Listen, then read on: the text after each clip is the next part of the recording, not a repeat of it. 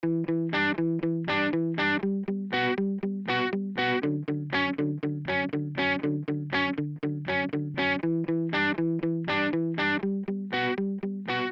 and welcome to the 19th episode of Coronavirus the Truth, a podcast that focuses on the facts surrounding COVID-19. I'm Jeremy Corr, host of the Popular New Books and Medicine podcast and CEO of Executive Podcast Solutions. With me is Dr. Robert Pearl. For 18 years, Robert led the Permanente Medical Group, the nation's largest physician group. He's a healthcare contributor at Forbes.com, a best-selling author, and a professor at both the Stanford University School of Medicine and Business. Together, we also host the Fixing Healthcare podcast. You can find this episode, along with helpful, fact-based information on our website, fixinghealthcarepodcast.com. Robbie, each week we begin this show with the most recent and relevant facts concerning the COVID-19 pandemic and its impact on American life. What should our listeners know about the week that was? Jeremy, what we're seeing relative to COVID-19 continues to be predictable. The number of deaths per day remains about 1,000, so the total count is rising approximately 7,000 to 8,000 a week. The number of people being tested remains relatively high, so the number of new cases identified is around 50,000 per day. Moreover, since many of those being tested are now younger and less symptomatic, the perceived mortality rate, as determined by the percentage of people who die compared to the number who test positive, that ratio is declining. But we know that the number of people being identified is grossly understated due to asymptomatic cases and people deciding not to come in for care. As such, we're seeing reported rates of death dropping from 4% to around 2.4%, but it's more likely that the actual mortality is somewhere between 1/4 and 1/8 of that, or somewhere around 0.3% to 0.6%. In the Graduate School of Business class that I teach on strategy, which begins next month, I try to bring strategic lenses to a variety of topics, and statistics is one of those. And statistics are vital when they differentiate two alternative decision directions. They are relatively irrelevant, however, when regardless of the exact number, people will take the same actions. As such, when it comes to the mortality rate, how will it influence the choices we face relative to opening schools, social distancing in businesses, and the wearing of masks? And my belief is very little, regardless of what that number is. 0.3, 0.6, 1.0, we're probably going to take the same actions. Now, if the mortality rate from this coronavirus were double digits, as it is with other coronaviruses like MERS and SARS, we might commit to closing down completely because the loss of life would be untenable. But it's not even 1/10 of that number. On the other hand, if we're less than 0.1% or 1/100th of that number, we might choose to totally ignore it. But that also is not the case. As such, although the mortality rate is interesting, I don't see it shifting our nation's course.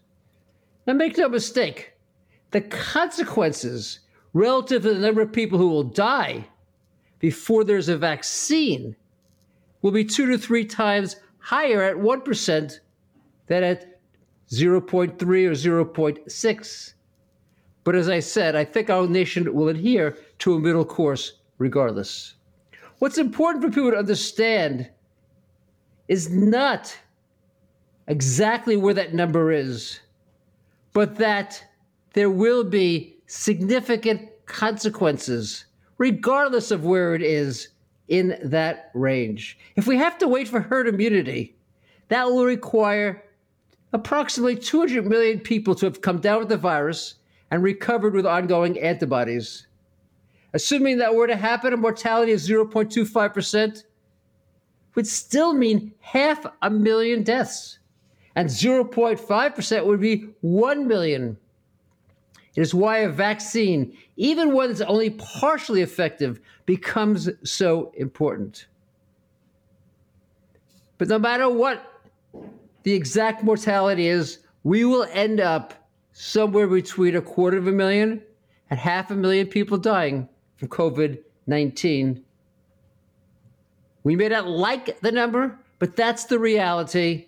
And let's stop being surprised as it rises and passes 200,000 sometime a month from now. Having said that, we should be concerned about our nation's rate of infection and therefore deaths. Over the past several weeks, the relative number of cases corrected for the population size of the U.S. has been 8 times that of other rich nations, and the mortality has been 6 times higher. That's a major difference between us and Europe and Asia. And the reason is the resistance of people in the U.S. to don masks, self-quarantine with symptoms, and maintain social distancing. The facts are straightforward. The virus is spread by close personal contact. The mortality is determined by the number of cases. What's happening in the U.S. is exactly what the numbers predict, based on the unwillingness of people to follow the approaches used in other countries. It is possible that if a vaccine doesn't come for 2 years, that we will find that our case rate will ultimately fall due to herd immunity from acquired antibodies, and that other countries will continue to rise. But until that happens, the U.S. will continue to lead the world, both the incidence of infection and the number of deaths. Among the 10 countries in the world with the greatest number of new cases per day, the United States is the only high-income nation among them. Robbie, there was also some information released about the coronavirus having mutated. What do we know, and what does that mean? Jeremy, this is actually good news. Most viruses, when they mutate, produce strains that are less virulent. It makes sense. If the virus kills the person with it, the virus can't be passed on to others. But milder infections make containment much harder. And it explains why COVID-19 has roared across the U.S., unlike SARS and MERS that we're able to control. And that is what researchers in Singapore have uncovered. They found a new variant of the virus. And they published the findings in Lancet this week, a virus that has mutated to a less virulent form. The people with this new strain had a reduced chance of needing an ICU bed or experiencing pulmonary failure. And of interest, this mutated virus elicited an even better immune response in people than the more common coronavirus structure that we had seen. Of course, if the virus changes too much, some of the vaccines being developed might end up not working, similar to what happens each year with the flu. We'll have to follow this very closely in the months to come. Yesterday, President Trump announced the FDA's emergency authorization of convalescent plasma. What is convalescent plasma? How does it work? And what are your thoughts on the emergency authorization of it?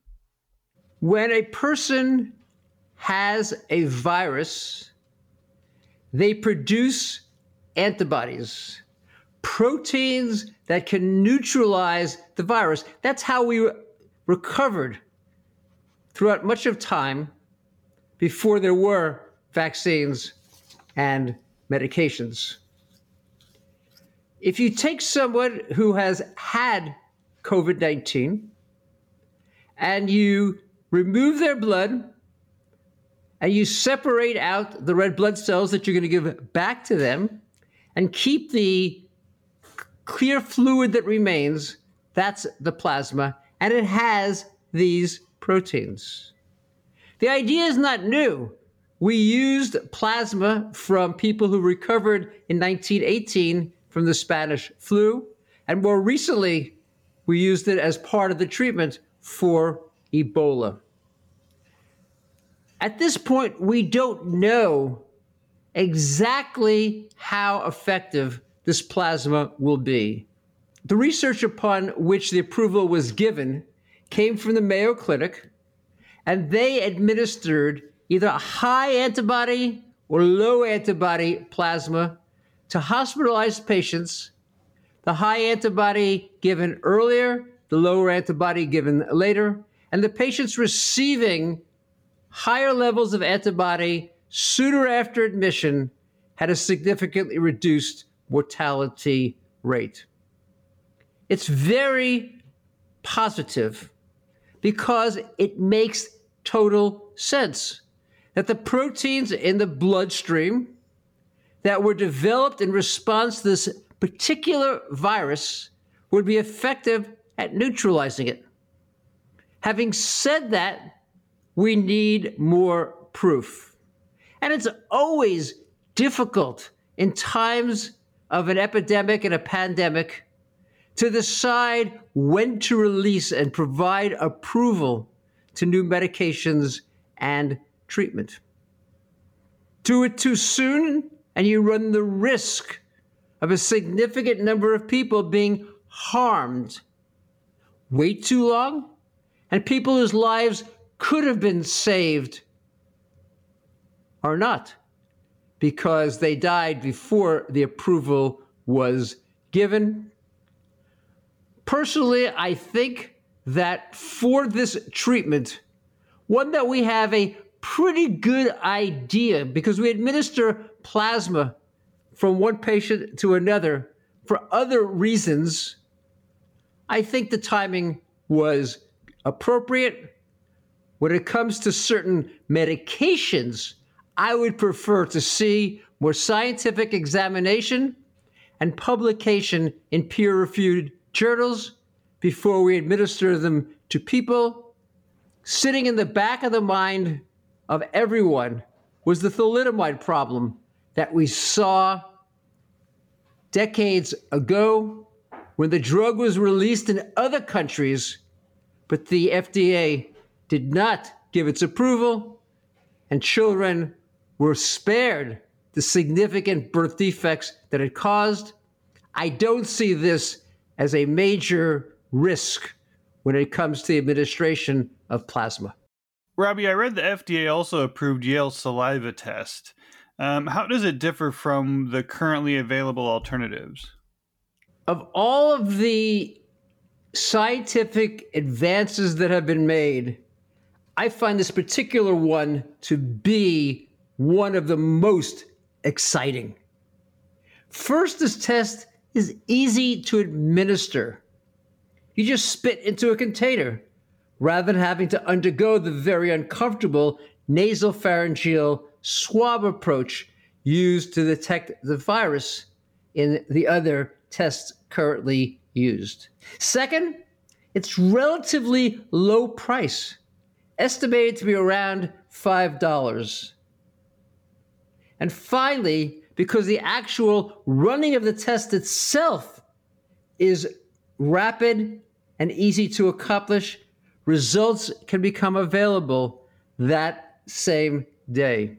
I can imagine every American testing him or herself twice a week and immediately being able to isolate if the test is positive. That would be a tremendous advance, one that would allow us to dramatically lower the chances of someone transmitting the virus, particularly transmitting the virus to someone who is very vulnerable. What I've not seen is the scientific data on accuracy, although the researchers from Yale have said it's equivalent to the nasal swab in identifying people infected. Of interest, the initial research was done on NBA players, the ones about to compete in the playoffs, and it was said to do a consistent job of identifying those with COVID-19. But as a sports fan, as you know, the teams have been quarantined in a bubble, and there have been no new cases to measure its accuracy against the more traditional nasal swab. Robbie, you mentioned the NBA. How are professional sports doing related to COVID-19? Jeremy, tomorrow I'll be publishing a Forbes article on this topic with lots of details.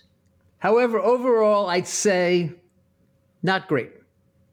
Both the Pac-12 and Big Ten have canceled their upcoming fall seasons, including football. The SEC and ACC are planning on going ahead, but whether that actually happens once players come down with COVID-19, that remains unclear. College, with its parties and social gatherings, leads to frequent transmission.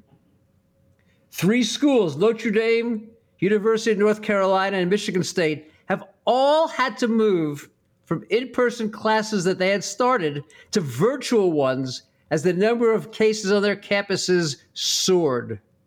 As an example of the magnitude and the pace of the problem, in 1 week, 135 new cases were identified at the University of North Carolina.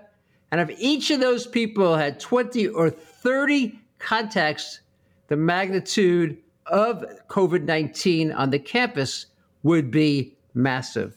Now, one of the growing concerns that we're seeing has to do with what's called myocarditis, an inflammation of the heart. We know that the mortality in younger individuals is lower, and so there was a certain degree of confidence that even if people caught the virus, they would be asymptomatic and would recover quickly. But this heart inflammation has now been identified in at least 5 Big Ten football players, along with multiple athletes from other conferences. In total, the NCAA has identified more than 12 cases. Post-COVID-19 myocarditis ended the season for Eduardo Rodriguez, the superb pitcher for the Boston Red Sox. If an athlete with this condition were to play, he'd be at added risk of sudden cardiac death. For college, high school, and youth sports, this risk is likely to make schools, community programs, and parents cautious. Russia made a big deal about going into production on a vaccine. What's your take on that? Vaccines go through 5 trial phases. The first 2 only look at the safety of the vaccine, and they test it on a very small number of people. It's only in phase 3 that the actual efficacy of the vaccine is begun to be assessed. The Russians have not published any of their results, and all I know is what has been reported through the media. Based on that, this vaccine has only completed phase 2 clinical trials. That's not a high hurdle. There are many vaccines in the U.S. that are that far along. My take is that this announcement is as much about politics as science. As we said last week on this podcast, it will only be when hundreds of thousands of people have been vaccinated, and we know details about their subsequent infection rate and clinical severity, they'll be able to make a reasonable prediction about the role vaccine will be able to play in controlling this pandemic. And so far, that level of detail and data have not been published by researchers from any country, including the United States. We've talked about the success New Zealand has had in eradicating the virus, and last week they reported over a dozen new cases. What does that mean? Jeremy, New Zealand responded aggressively early in the pandemic to control the coronavirus, and they identified everyone with it and everyone exposed to it and put in place mandatory quarantine and isolation. As a consequence, they had gone 102 days, 3 months, without an infection. As such, this new set of cases was unexpected. Health officials were able to trace the spread to a single worker in a cold storage warehouse. The genetic testing of the virus indicated that it came from outside New Zealand, most likely from England. The initial fear was that it had been transmitted on the wrappings around the frozen products, but more recent analysis has demonstrated it was probably brought into New Zealand by someone from that country who had traveled abroad. This particular worker and his family members had not left the nation. It's a stark reminder of how rapidly this virus can spread when societies don't have social distancing, and New Zealand have been able to eliminate the use of masks and 6-foot spacing due to the fact that they had eliminated the virus. Before anyone realized what was happening, there were 69 cases. And when the tracers looked at the contacts, there were almost 2,000 people who needed to be quarantined to continue to control the spread. And that is in a nation where the number of cases have been 0, not 60,000 per day, as in the United States. The good news is that based on the current science, people shouldn't worry when they purchase frozen food about catching the virus from the wrapping or the contents. It's far more likely they'll catch it from the other shoppers around them, particularly anyone who's not wearing a mask. Robbie, any updates on schools? Jeremy, the reopening of schools is emblematic of the lack of a clear strategy for our entire nation. No one with decision authority has laid out the multifactorial nature of the issue and the basis on which a decision would be made. The CDC recently reported that 1 in 4 young adults between the ages of 18 and 24 had considered suicide in the month of June, with 40% saying they experienced a mental or behavioral health issue. And if that's happening in that population, it's hard to imagine those in high school or even middle school are different. On the other hand, you have the teachers union in multiple geographies wanting schools to stay closed to protect their members, many of whom are older with chronic disease. And some parents see the risks of sending their kids to school as being so great that they'll keep them home even once schools open. As such, there are many competing priorities when it comes to the concept of reopening our schools and the risks the coronavirus creates. It's hard to compare and balance the danger to kids from the virus versus the impact on the same children from social distancing. But it's impossible to compare the risk of a child committing suicide versus a teacher dying from pneumonia. Whether people can get past their own fears to embrace a broad, science-based approach is uncertain.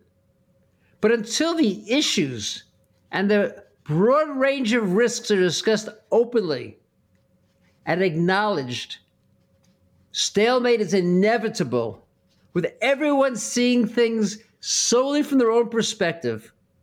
And when that happens, they just dig in their heels at any approach that's designed for the overall good. My best guess is we're going to see schools opening and closing. We're going to see a variety of parents and teachers protesting decisions to move forward.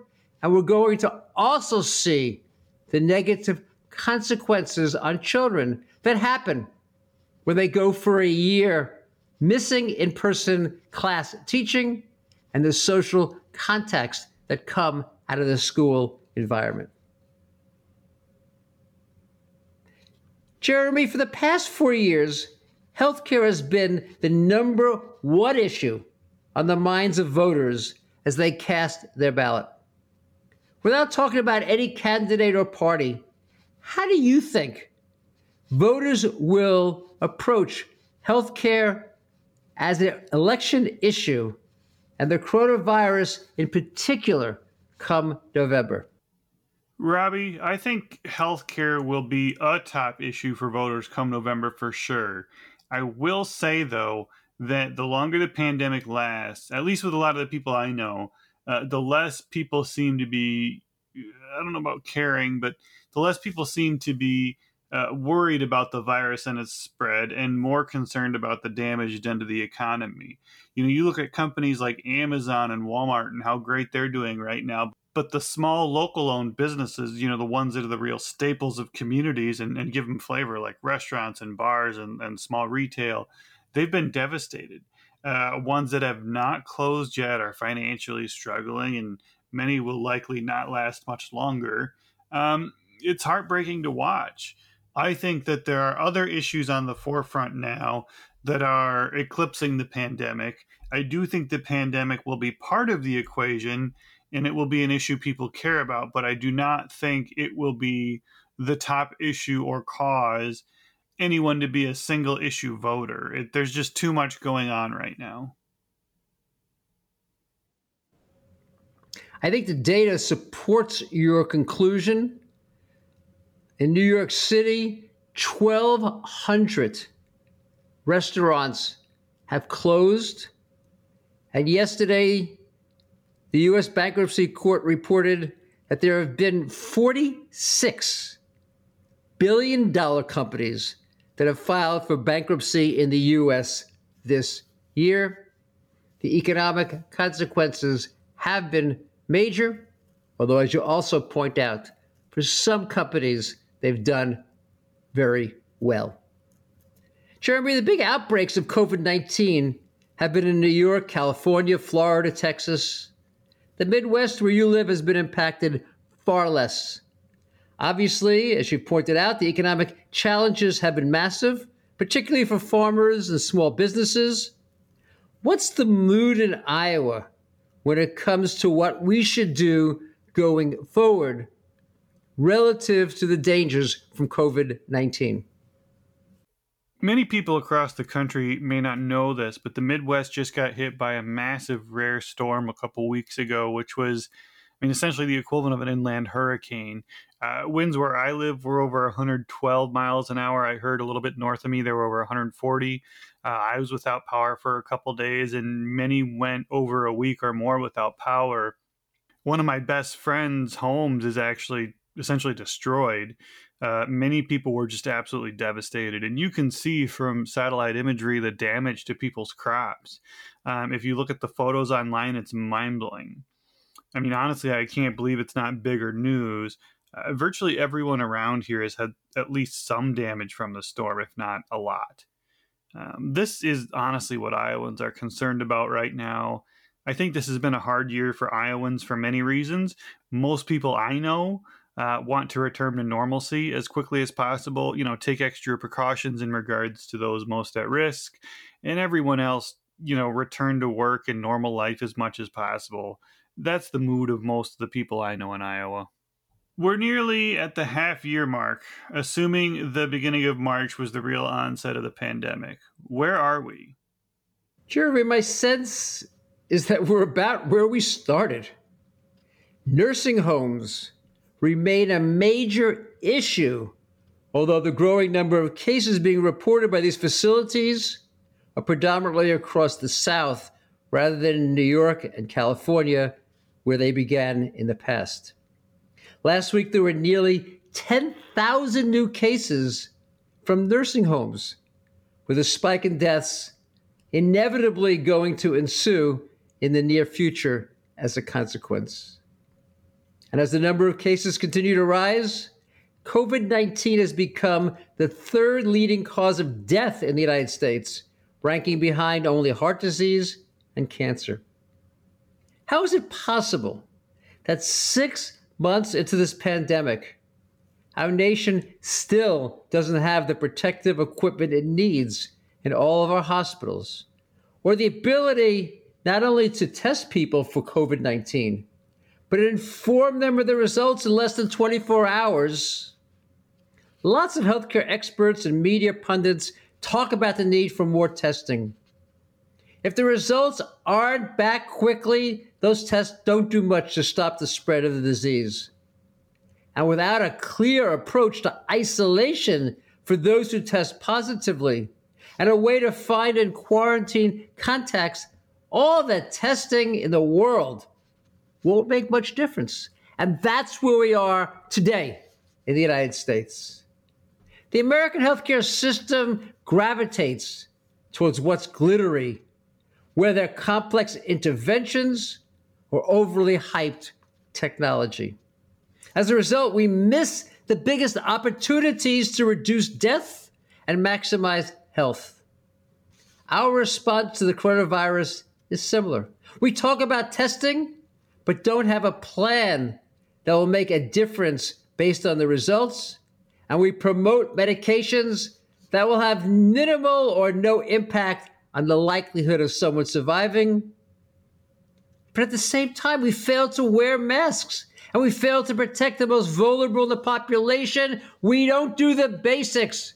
We're in love with the grand slam. Frankly, Jeremy, I don't see much changing for the better for quite a while.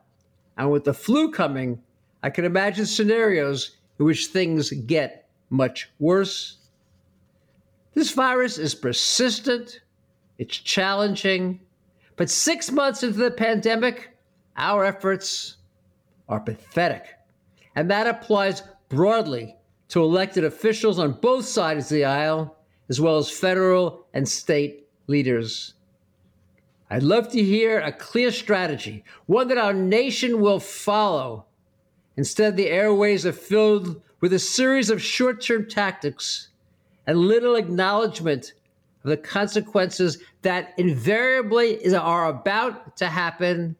As the expression goes, we're playing checkers, and the coronavirus is playing chess, and people across the United States are the losers as a result. As a reminder to listeners, this episode is available on our website, fixinghealthcarepodcast.com, and on all podcast platforms, including Apple Podcasts and Spotify. If you like the show, please rate it 5 stars and share it with your friends and family. To submit a question or comment to the host, please visit the contact page on our website or send us a message on Twitter, LinkedIn, or Facebook. Thank you for listening to Coronavirus the Truth, and have a great day.